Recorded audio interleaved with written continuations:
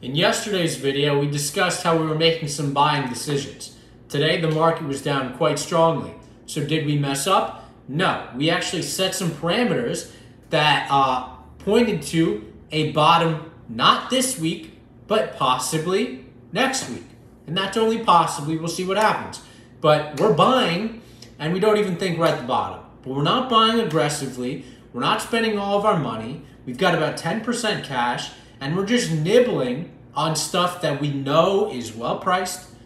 If it keeps falling, that's great. But we've seen stocks buck the trend that were well priced.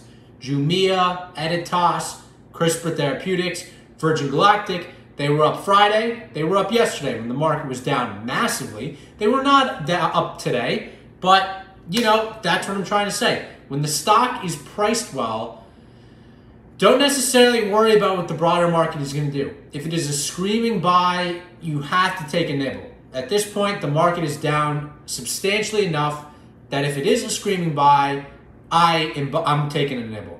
So I'm not expecting the market to bottom today. I'm not expecting it to bottom tomorrow. So what's my forecast that is leading me to the conclusion that the bottom is going to occur next week? Why do I specifically feel so confident in that? Well, there were a number of earnings that occurred this week that I pointed to in yesterday's video that I thought were going to be quite important. Microsoft and Apple. Microsoft came in decently good. They are strong, and that is good. In my opinion, that's going to lessen any sort of future blow we're going to see. If Apple's earnings aren't as good, that will lessen the blow. So I'm okay with that. Google, negative. I did not expect that to be the case. Oh well, you know, it's all kind of a balance thing. Maybe that lessens the blow slightly less. We'll see. Let's give it some days to, you know, shake out. Why am I so fixated on Apple? Can't Apple just do poorly?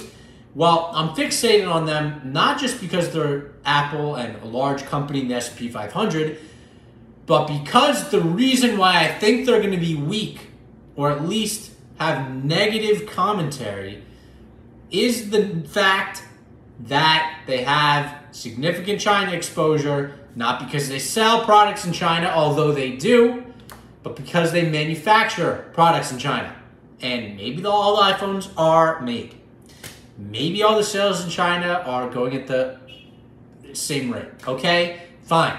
Maybe I'm going to be wrong. That's certainly a possibility. But I say we got to get through Apple's earnings to bottom. I don't think the market is bottom today. We're seeing Alphabet down big. We're seeing Microsoft down flat. So let's just get to Apple. Maybe Apple's good and the market rallies. But I'm saying no market bottom yet. Looks like we're going to be down tomorrow. I have my fears around Apple earnings, particularly around China, because I think people can then extrapolate that notion to other areas of the market. And that was a big part of the fear that, you know, kind of exacerbated the COVID situation. Obviously domestic lockdowns, but before that, I was following COVID for a month plus and fearful about that. And one of my fundamental theses was we're not getting products out of China. That's going to impact sales. It's kind of a weird point in the phone cycle, I guess, so maybe everything is made, but who knows? You know, who knows? I think it's a big wild card. I'm watching out for that. I think the bottom, if everything goes to plan as I'm describing it, which doesn't always happen anywhere in life, that the market might begin to bottom with the Fed talking. And I expect the Fed to hike rates 50 basis points, and to do so for several meetings. But the last Fed meeting, when they hiked, was followed by an incredible rally. It wasn't to new highs. We didn't like it at the top. We said we're too close to new all-time highs. But nonetheless, it was incredible. Hopefully, we can get a bottom. That doesn't mean a rally. That doesn't mean an incredible rally. That doesn't mean 8 consecutive days of market rally. What it means, hopefully, is market stabilization. some period of sideways of, okay, these are fair values for companies, and an exchange of those companies between people who need cash now and people who want cash later. I think if we can get to that point, it'll be a win. We'll have to see. But there's some stocks I think are tremendously well priced, and they're even surviving on days like yesterday and the day before. Not today. Oh well. The energy buys yesterday proved to be good buys today. And because some of those stocks were up yesterday and the day before, I think it shows that these companies need to be bought and nibbled on, and there shouldn't be a fear around doing that. It should be, okay, I don't need to make money by Friday. Obviously, if you have to pay bills, you have to make money by Friday. But if you are investing to invest and not to pay a random bill, which I understand, believe me, it's a thing. You got to pay the bills. But if you are investing to invest, I suggest you buy a stock that you like if it's down 60, 70, 80, or 90+%. Some of them might hold strong when the market is down. We saw that in, obviously, the number of names we mentioned yesterday. And here's the thing. One can make the argument that, well, they can just keep going down, right? They're in the eye of the storm.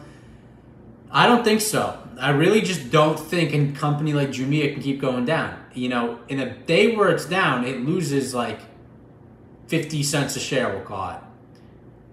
You're telling me there's like 15 days of the stock left before it goes to zero? That's like ridiculous. The company was below $3 a share for like 3 days, and then it went up to 65. It's at 7 and change. I think it's at a good price. And sure, it can go to 5. I'm not saying that's impossible. I'm not saying the market's bottom. I'm therefore assuming stocks will be down tomorrow, the day after that, the day after that, and probably the day after that. And yet I'm still nibbling on them. So we'll see what happens. Buying at good prices, selling at good prices for selling. And right now, I'm not saying everything is good prices. I'm not buying Microsoft. I'm not buying Google yet even. I'm not buying Apple. But I'm buying Jumia. I'm buying Editas with some FDA authorization today to begin their trials of their second edit. And if it goes well, it'll probably go well roughly at the same time. We're going to get new data from the previous trial where they enhanced the dose. I thought the previous trial was good, but some people thought it was not as effective as it could have been. Well, I think they thought that too. So they're increasing the dose size. The most important thing was it had some level of efficacy and no major adverse events.